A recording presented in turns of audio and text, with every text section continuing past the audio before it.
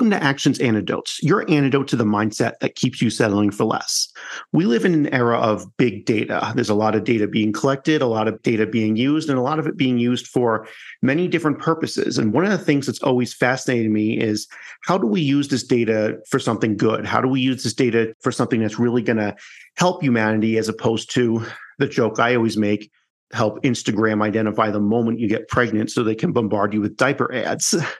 My guest today, Maya Love, is a college basketball player, as well as the founder of Mile High Analytics, where she helps people and organizations use their data for a lot of these kind of good outcomes. Maya, welcome to the program.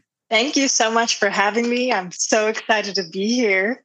Well, I'm so excited to have you here because I do want to understand, we tapped into a lot of power with all of this data collection that started really in earnest roughly when Google became the default, internet search around 20 years ago or something like that. And obviously, kind of like how money is, kind of like how influence is, all these things, they're all tools. And they're tools that can be used for, they're neither good nor bad until they're used by someone to do a certain thing. What do you see as the biggest challenge in this era that we've kind of somewhat recently entered, where we have all this data and want to use it for things that are really going to help humanity? Whew. Starting off with the heavy hitters. I think a main challenge is to understand that these things are tools. I think I come from Gen Z, and probably on the older side of Gen Z, where a lot of our experience with these tools per se actually were intertwined with identity. When you look at Instagram, it's less about networking or connecting with maybe a friend I know you used to have pen pals, Yep. that you kind of met in a nice Discord chat, but now it can easily become an identity. How many likes, how many posts, I have to have everything perfect layout. And so I think the first step is acknowledging that it is a tool, a very powerful tool with so much information and access out there. And with identifying it as a tool, I think next comes the educational piece, which I really like to be in that kind of wheelhouse with sports and data. There's so many ways to get out there and play, be active, and you can incorporate with data. So whether you're trying to perfect your shot, Steph Curry did that with a researcher at Berkeley using machine learning, or you're really just trying to understand, okay, how does Messi kick? I'm just intrigued 6-year-old and getting out there and still going outside in nature. So I do see a balance of these tools, but kind of having to break it down and being very intentional. And I think that comes from the leaders around us and being intentional and how they're describing it, kind of the rules of play, but also just being innovative and not scared of it and allowing it in the classroom, because as we've seen is so useful because people learn different ways. Yep. And it allows us different touch points to say, okay, this guy on YouTube, I liked his cadence. Again, doing Twitch, I love the way she outlined how to study. And so again, there's just so many things that we're learning about ourselves. And at the same time, I think boundaries that come with anything good. What is the general process of using kind of these math, this numbers, statistics, whatever, to improve athletic performance? Because I think a lot of people tend to think of these things as far apart. You go to high school and you're either the nerd that loves numbers or you're the Right. athlete that loves to play the sport. What does the merging together kind of look like? I mean, my own personal story, it's all about packaging your, I use this word again, but just your story and your narrative. And so if I'm, say, a very strong defensive player and I'm getting ground balls, I'm creating turnovers, that is something that I can communicate to a coach by saying, hey, my freshman year, I was averaging maybe 4 turnovers a game on the other side of the team. Now my turnover rate is to 8. And just to kind of fill in that type of narrative and saying, here you can see there's growth potential and also consistency to my dedication to the game. But oftentimes I think I had a really cool teacher in AP statistics who allowed us to take a real world example that impacted us and to study it. So I was able to study my own stats, I was able to say, okay, maybe I have to work on the 3-pointer a little Yeah, bit yeah. more. It's the stats aren't growing. Just want to demonstrate that that's something that I'm committed to. But again, I think that type of innovation and that teacher willing for us to, tell our own story and build it and get comfortable was just incredible. And I think definitely tip my hat to him. And is part of it also determining what to work on?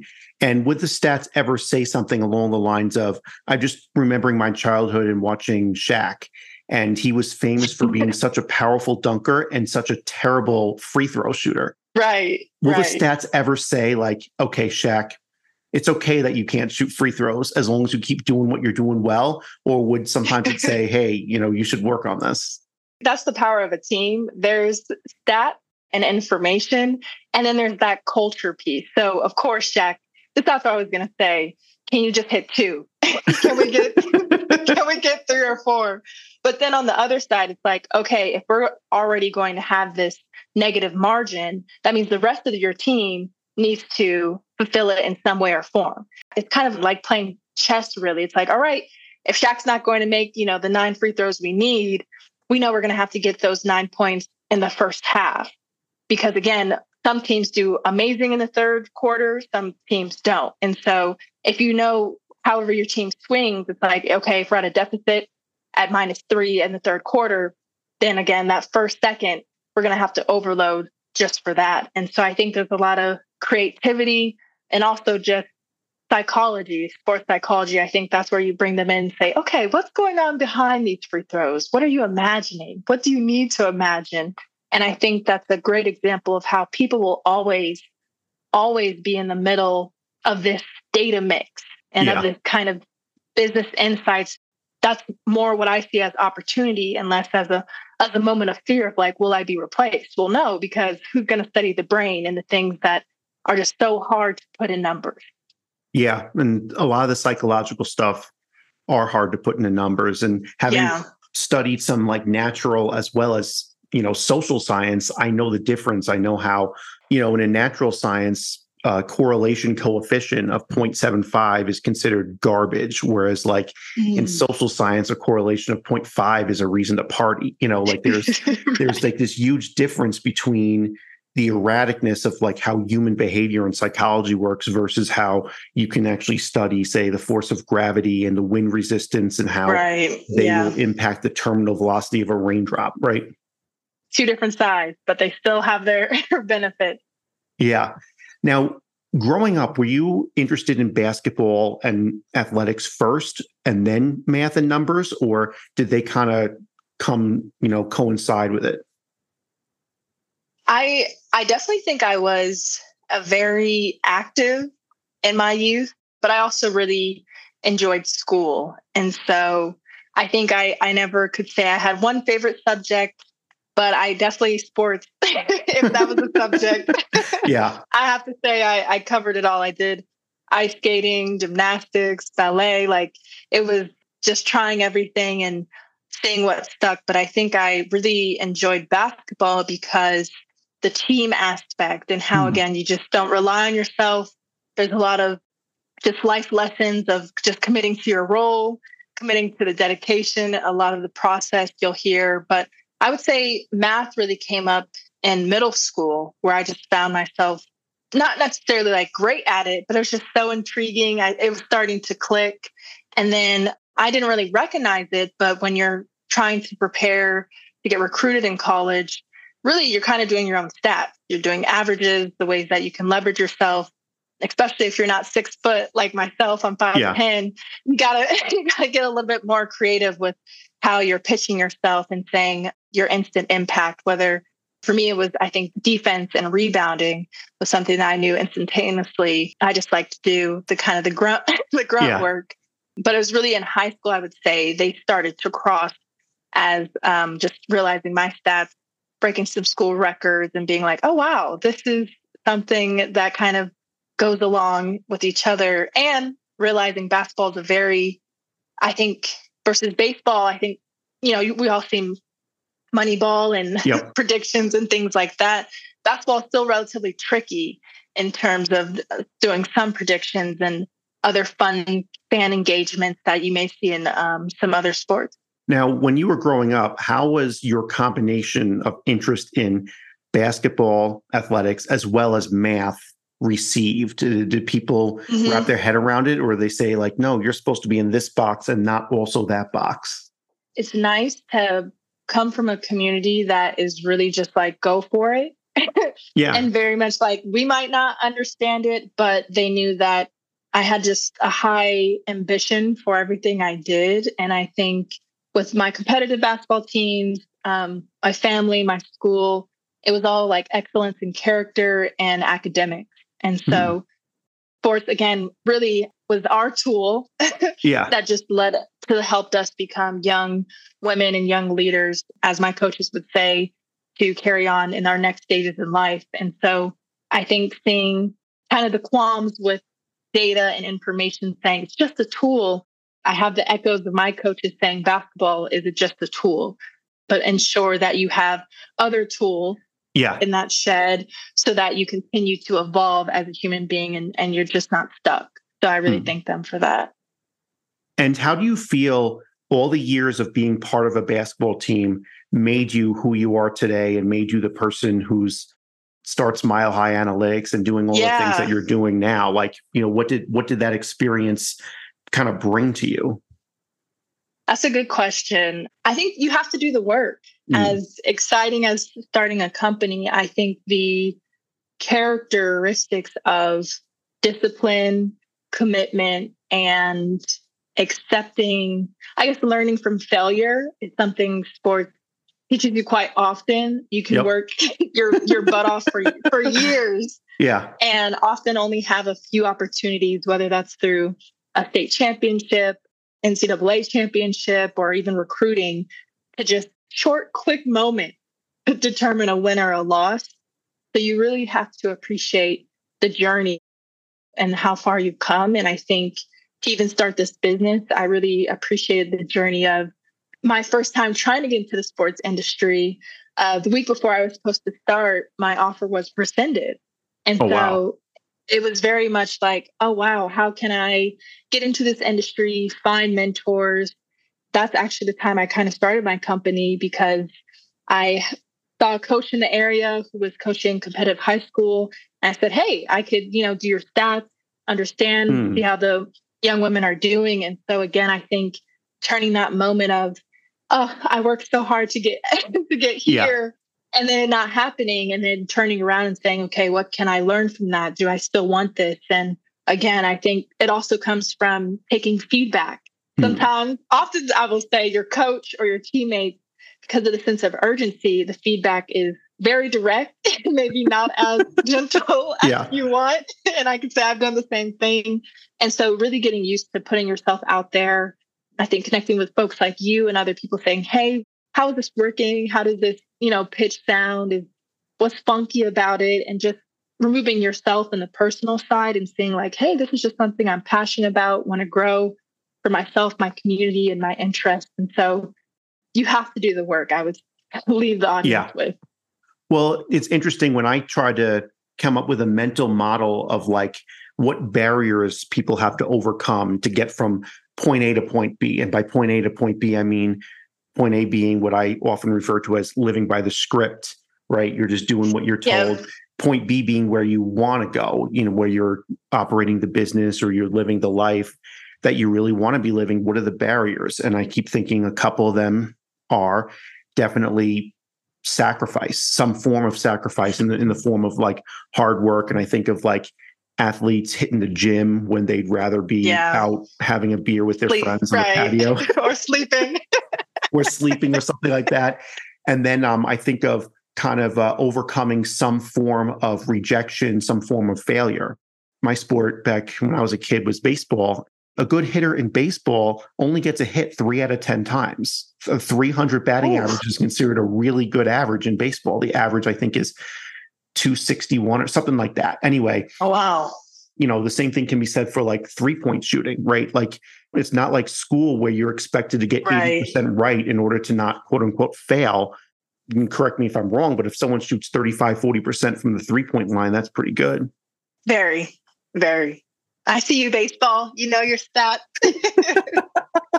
Yeah. I know some of that stuff, but do you think that the whole thing about sports giving you that hard work and discipline, that dealing with rejection, and also how to work together as a team, do you think that a lot of today's teenagers and young adults have the ample opportunities to find an experience of that nature to develop that resiliency and that discipline and self-confidence?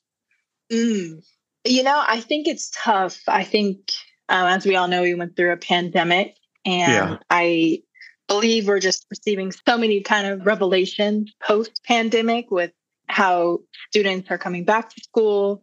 I do think I've just seen a lot of articles about how hard it is to adjust socially. And I think with young adults too, again, the increase of isolation.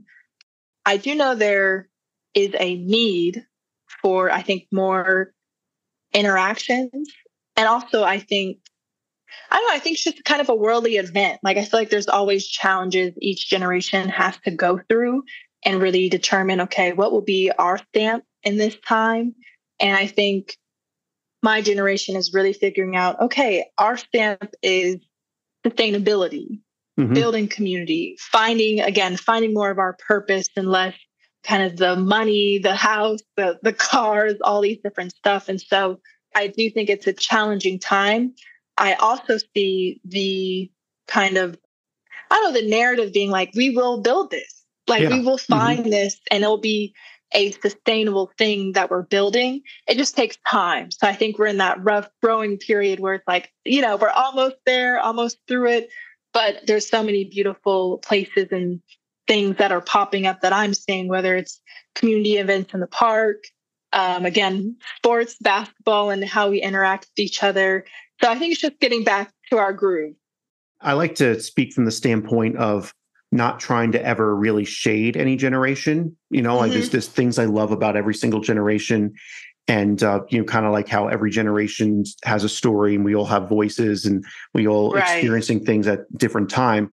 My generation, it was the challenge of like coming into the workforce when the economy kind of went into the crapper with that whole 2008 economic meltdown. And it was almost like a meltdown in our like institutions in a way that like one of the things that I always look at is that my generation, we were raised to like think that if we just follow the rules that we would like have exactly what our parents had. And then of course that whole thing got swept out from under us. And what I'm admiring seeing a lot in your generation is, to be honest, standing up to bosses, like a lot more of like, I think of the movie Office Space, which is now 25 years old, and how the boss would just come up and be like, yeah, I'm going to need you to come in on Saturday. Oh, and I'm going to need you to come in on Sunday too. And it was expected that the person, regardless of what their plans were, was just going to do it. And I'm just like really glad that someone is finally saying, no, like,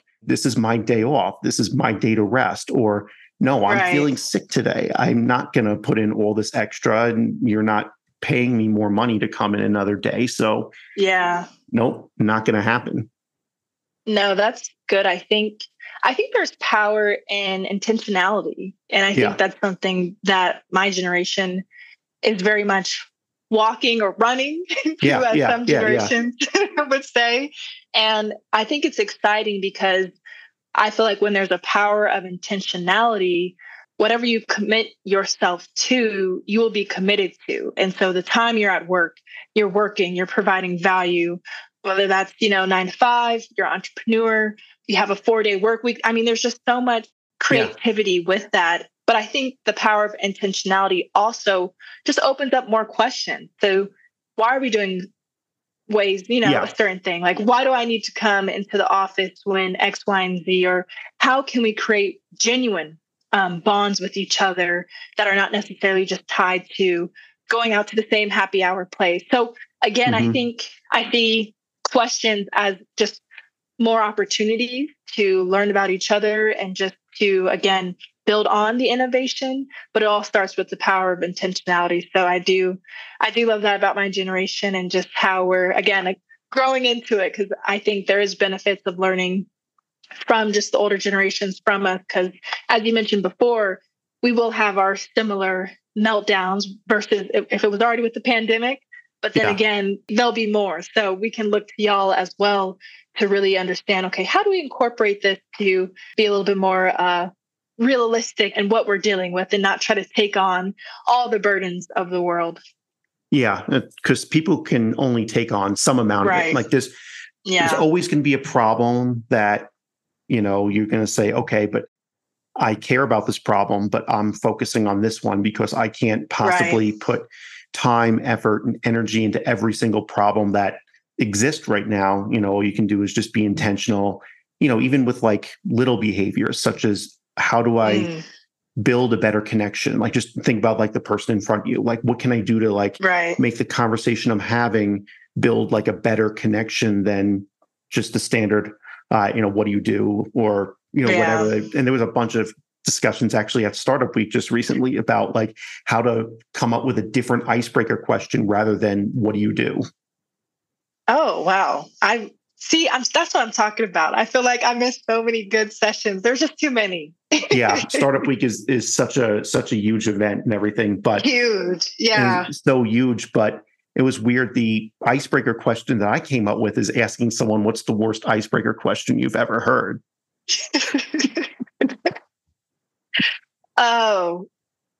I actually have this one. Someone asked us what was your favorite word, but then the word they gave was like probably like a $20 word. I'm like, okay, law school, that's where you're headed. But in the morning, I was caught off guard.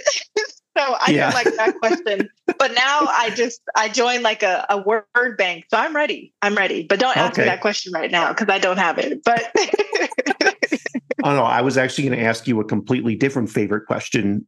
So other than obviously, Moneyball, the previously mentioned movie, what's your favorite sports movie? Oh, wow. This is going to be tough. I have to say Coach Carter is my favorite for a few reasons. My second is probably like Love and Basketball.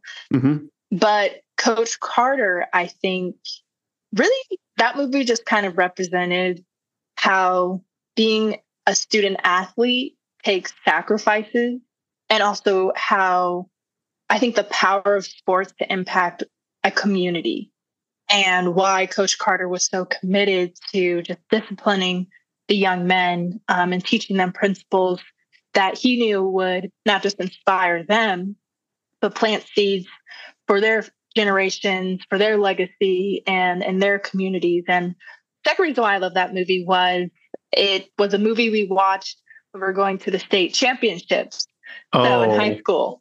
So you got that mental connection. Yeah. So I think I have a very personal connection. Just I was a freshman on the team, so always nice to just kind of, play as hard as you can for your seniors. So yeah, that's my favorite. And so you talk about the sacrifice of being a student athlete, which sometimes to me feels like a similar sacrifice to having a full-time job, but also starting a business or, just taking on an additional thing, right? What do you think that sacrifice makes someone appreciate what they earn more? I think if you, within your sacrifice, acknowledge the journey, it definitely allows you to appreciate the goals or when you achieve kind of like the big thing. However, I think I have seen it's tough. I think sometimes when you get in that culture of starting your own business, an entrepreneur, balancing the 9 to 5, all these other things, it feels like a have to. But my mom has always said, don't allow your blessing to become a burden, and really just appreciating that current moment, because nothing is guaranteed. You might fail, it might succeed, but within that journey saying, wow, I showed up for myself, for my community. I think there's so much beauty in that. And that's, I think, what makes the sacrifice worth it, is acknowledging that beauty wherever in that current moment. And so you're probably referring to a moment I think a lot of listeners can relate to the idea. What I always refer to it as a person who like rides Century Rides, which is a 100-mile ride, that mile 68 moment. And what I mean by it is that you're getting kind of tired. You've been doing it for a while. Right. It's becoming a bit of a slog, and there's still a significant distance before you get there, or you're still like not necessarily seeing the destination. Maybe there's no guarantee of the destination. Maybe there's no guarantee you're going to make it. When you get to that moment, is there any, when you're just getting tired and you're tempted to just be like, I can just sleep in today, whatever, or I might as well just drive through that burger joint instead of making a nice, healthier meal. What is your tactic around kind of being there, being present, and even as you're alluding to, appreciating that moment, that mile 68 part of the slog? Oh, I like this question. I think there's a term in like exercise or working out where it's called active rest. So after you have kind of a really tough lift, or you're just doing a lot that week, train for a triathlon, whatever, an active rest really is you're still moving your body, but not at, the same type of pace as you would when you're really trying to exert all your effort. And so I think at that type of mile 68, I try to find things that allow me to feel active rest. So that's building, I have a best case scenario journal actually. Oh, wow. And just kind of writing out best case scenarios. I think often I get in my head a lot. And so just writing things out of like best case scenario of this idea, best case scenario of this meeting, and really trying to, I think, take in good energy and really breathe out that energy of heaviness or doubt or kind of that sluggish. Another kind of method I do is I call someone. I would tell them maybe how I'm feeling. This idea is really just not coming out the way I want, just to kind of get the mess out. And I think that's really emphasizing my community is such a gem. It is such a gem because I know sometimes you're riding the bike by yourself, but often in cycling teams, you're with, you have a pacemaker, a leader. So you're not just out there. But again, I think I really try to bust my own mental grayness because I already knew it was going to be long and tough. Those quick reminders, I think, allow you to say, okay, let's go another 20. And then I'll probably call the people again or write out the journal again and just, again, get that active rest back up and running. And when it comes to setting up a community, you talk about like the person you call when you just, just need a little bit of encouragement. You just want to like get it off your chest, like, this is getting hard. Is it always the same person? Do you have a variety of people? Do you suggest that we have like different types of networks, connect with people that are very similar, but also people that are very different? How do you sort that out? Yeah, I think I do try to keep a variety of people, especially when that feeling is more doubt or this idea doesn't make any sense. I'll actually call someone who may not understand tech. So that may be my great aunt, my great grandma, and really, again, getting just such a different perspective, kind of burst my own like, oh, that's not that challenging. I'm overcomplicating it because if I can't explain it to someone who's not in this industry, then for me, that's kind of a flag of like, okay, let's, rework this. And so I think it's a benefit of having a range and variety because sometimes you don't know what your situation will call for. And also, I think you don't always need to go to someone who will always give advice. I do think there's a benefit of venting, a benefit of laughing in the conversation. Yeah. And then maybe the second call is that person that you are looking for advice or just that mentor, sponsor, because it's like, I think you're more willing to receive it after a good laugh or kind of a good vent. Yeah. Well, that makes sense, right? Because we all need to get it off our chest.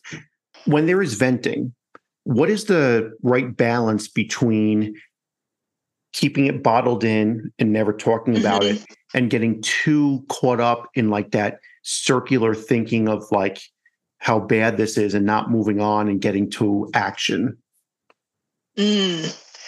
Yeah, that's a tough one.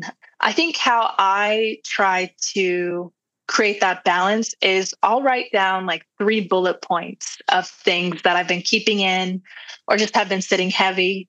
Take a day or two to just leave it there on the paper, crumble it up, do whatever.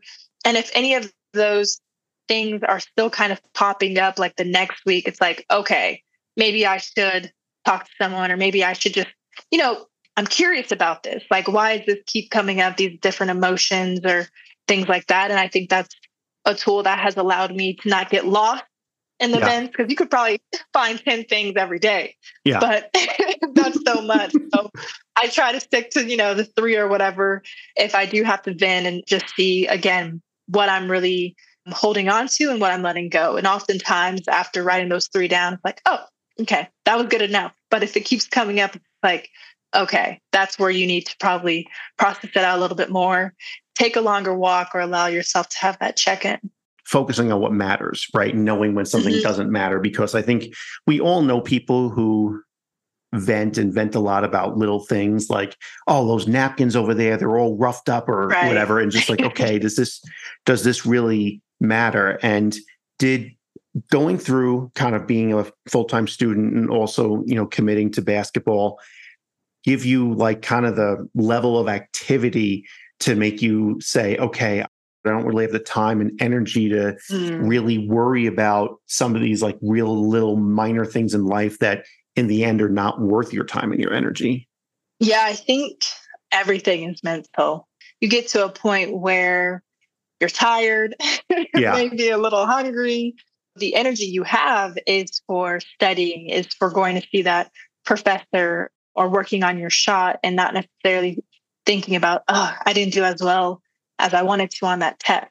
Yeah. Or, I think really how to have a short-term memory, acknowledge it happened, but then moving on. And I think that's something I try to practice with my own business as a coach, and really instilling in young student athletes of, hey, this game is not forever, but your mental sanity and discipline is, and just really acknowledging that you have to become a master of that, because life comes at us all.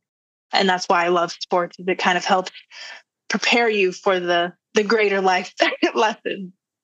Now, this preparing for greater life lesson, and obviously you mentioned playing sports can get you there, like with the ups and downs and everything like that. Do you think people get any amount of that benefit from being, say, a really obsessive fan of a sports team, where they feel that team's win and losses, the people who are grumpy when the Broncos lose, the people who are like really excited when the Nuggets win, and anything like that? I can imagine there is a level of that type of commitment. I guess being an athlete, I'm always like, man, you know how hard it is to perform at XYZ level. But I love the culture that fans bring and the type of dedication. I know the Broncos aren't doing well, but if you're a fan, then you get the good with the bad and the ugly. And I do think it could serve as some good life lessons. And knowing, again, there's boundaries. I think even as a student athlete, it was often you have to commit to both the student and the athlete part, because it's easy to just want to be the athlete or want to just be a student. I think there's also boundaries with the fan and just, with, I don't know. I think sports gambling is a huge industry as well, but it's also like, okay, maybe not put the whole mortgage down. So I would say there are boundaries to being a fan, but I think there are some lessons you can pull from that loyalty. Again, building that community with all the tailgates, and just, again, withstanding the emotional waves that come with life. Yeah. Like Broncos fans this season are experiencing a good amount of disappointment, but also like the Chicago Cubs just recently had a disappointing, end to the season when there's hope of getting into the playoffs, and you're going to experience events like that. You're going to experience like when things don't go your way, and learn, like, eventually you have to deal with it. Like, no one's going to come comfort you. And it's not like there's a legion of like people driving around the city in cars giving emotional support to every Broncos fan in the city. Oh, that would be funny though. It would be funny because there are people who are talking about kind of emotional support for entrepreneurs, for business founders, groups around like kind of the grief of having your business fail, having your business not work out, or around a lot of the other issues that come out, like issues that entrepreneurs can relate to, such as, oh, there's a really promising lead and a really promising customer, and then they just suddenly ghosted me. Or I had my, Yep. My website hacked or something like that, or suddenly got a bad review, and no one likes Right. the business owner that's going to look at every review and then just try to like respond back to every bad review. Right. Like, no, it's not overpriced. You don't understand this, and that. Like that doesn't come off well at all. Right. But we've all been there. So that's why Yeah. I'm laughing. 100%. I've seen isolation as a big issue, probably for almost my whole life. Before social media was causing it, it was television and suburban housing designs, and kind of always lived in an isolated age. What can people do like intentionally today to help make things better? I think it comes down to authenticity. I know when I was starting out my business, I was so nervous just to describe what I was doing, my why. But when I started to put myself out there and just be authentic and honest of where I was at, I noticed that I was starting to attract people who I really wanted to be in community with. Because I do think it's easy to create a persona. That's a very short-term approach because you have to keep that up. And I think that's where the isolation and loneliness comes from, whether you're in a community or not. Authenticity and honesty is the first one. And then I think also really putting yourself out there. I joined a lot of meetup groups, or I was perhaps tried like a free course, just a week course here in the Denver region. And just kind of got out there with, hey, I was interested in your story and I'm here. And sometimes that's enough. And other times like, okay, like maybe this isn't the space for myself, but I still had, I think, that exercise of, again, being myself, showing up, telling my story in so many different ways. It definitely has been rewarding to slowly build that community and just knowing it takes time. And I think that is tough, especially coming just post-grad, going straight into a pandemic. It's like, oh, I need to catch up maybe on all these social years or social time. But it's like, no, you're going to have to wait and just, again, be patient, because whatever I think is good and you want to, I don't know, just build very firmly, it'll take time. And that's something that I'm committed to, but it's tough. It's a challenge. Yeah. I mean, it is a challenge because there's that temptation to try to become the person that's going to be accepted, because we're all trying to have this instinct to avoid rejection. And but also, if you fake it till you make it, all you've made is a fraud. So like you will eventually be rejected because people will eventually find out like, well, you're not really the person that you're kind of the persona, the avatar, whatever that you're making yourself out to be. And with Mile High Analytics, what is your impact? What is the impact that you're having on the people in the world around you? We aim to be a solution towards our nation's digital divide. And so we do that by being a technical partner to support meaningful business and community impact. And I really want to emphasize community because as much as we love to say business insights, business analytics, it's the who we really focus on and who can benefit from this information, whether it's your constituents, educating them in digital literacy, or actually building curriculum for young student athletes or just young students who like to play. So to just help with that gap in math and science here in our state, but also that type of leadership empowerment. I think when you do focus more on community, you understand, okay, how do we empower them to now understand their own data and turn that into information that they can use for their tools. And so really we're about kind of building the tools, showing them how to use it, and then hopefully kind of creating that space and that confidence. We're like, all right, we don't really need y'all anymore. And I think that's something I get really excited and passionate about. I mean, I'm a third generation Denverite. I think I know these streets. I know a lot of these communities. And so it just brings me a lot of joy, really. And does knowing that impact Does that also help keep you going on some of those rougher days, days where, you're doing, but no progress is being made? Absolutely. The stats and the skills are always fun, the data visualizations, but being able to draw from the energy of the community, that's what it's about. Because you're not always going to be on, you're not always going to have, the lead follow through, but just knowing and recognizing like, wow, this is just some really cool stuff, how the community is engaging, understanding their data, understanding all this artificial intelligence, and also understanding the boundaries that come with it. And so that they can create that within their own households or on and off the court. Obviously, I'm of the belief that some aspects of our relationship with technology, culturally have gotten a little bit out of whack with the, amount of time people spend, say, endlessly scrolling and endlessly watching videos and stuff like that. Now, you talked a bit about kind of the intentionality and understanding the use for it. Do you see us making progress toward finding a balance where instead of kind of just being Luddites and saying, I'm going to totally shun all this stuff because it's caused this mental health disaster, or, the people who are just unable to even like fulfill their promise to themselves to like get to sleep when they say they do because they're like watching TikTok reels for another 3 hours? Making progress toward finding that right relationship where, you're using everything for the powerful aspects of it that they are, all this data out there can be used for something good without kind of, suckering you in and costing you like years off of your life by the time it's all said and done. I think we are. I think we're seeing a lot more apps out there so that you're not on TikTok for that long, a lot of reminders. Again, I think we're in that adjustment period.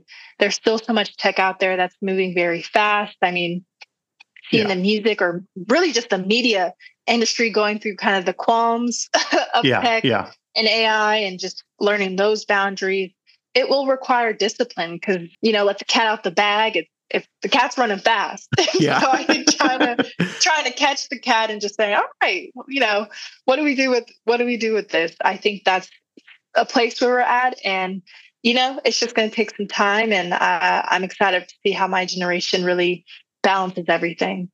Well, I'm excited for that balance to be found too, because, it's just always so much better to be hopeful than it is to just say like everything's going to shit. And, right. And it's easier for someone older to be like that. Like I think the first instance of like some older group of people ragging on the younger generation dates back to like early ancient Greece. Like this isn't a new thing. There's always going to be something that's different that's going to look and be like, oh man, the world's going to shit. Look, these young people are not going to be able to run anything, blah, blah, blah. And then usually it ends up fine. And so my selfish example is like, is it really that big of a deal that we avocado toast instead of cereal and then wipe our face off with a paper towel instead of a napkin? Did that really ruin the world? I mean, like, come on, right? That's funny.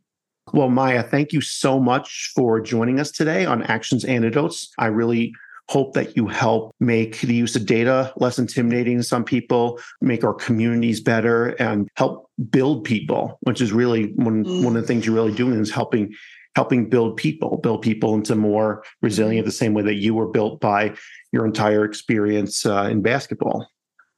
Man, thank you so much for having me and just, creating this space for me. And I'm just very encouraged as folks like yourself trying to create that sweet spot between tech and people. Yeah.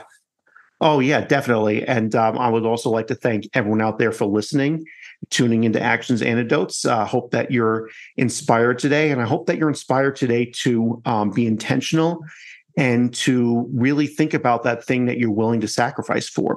You're not going to have these X plus Y equals Z clear-cut results like they teach you in school, but it's probably going to end up being a more rewarding experience than most of the other things that life hands at you. Absolutely.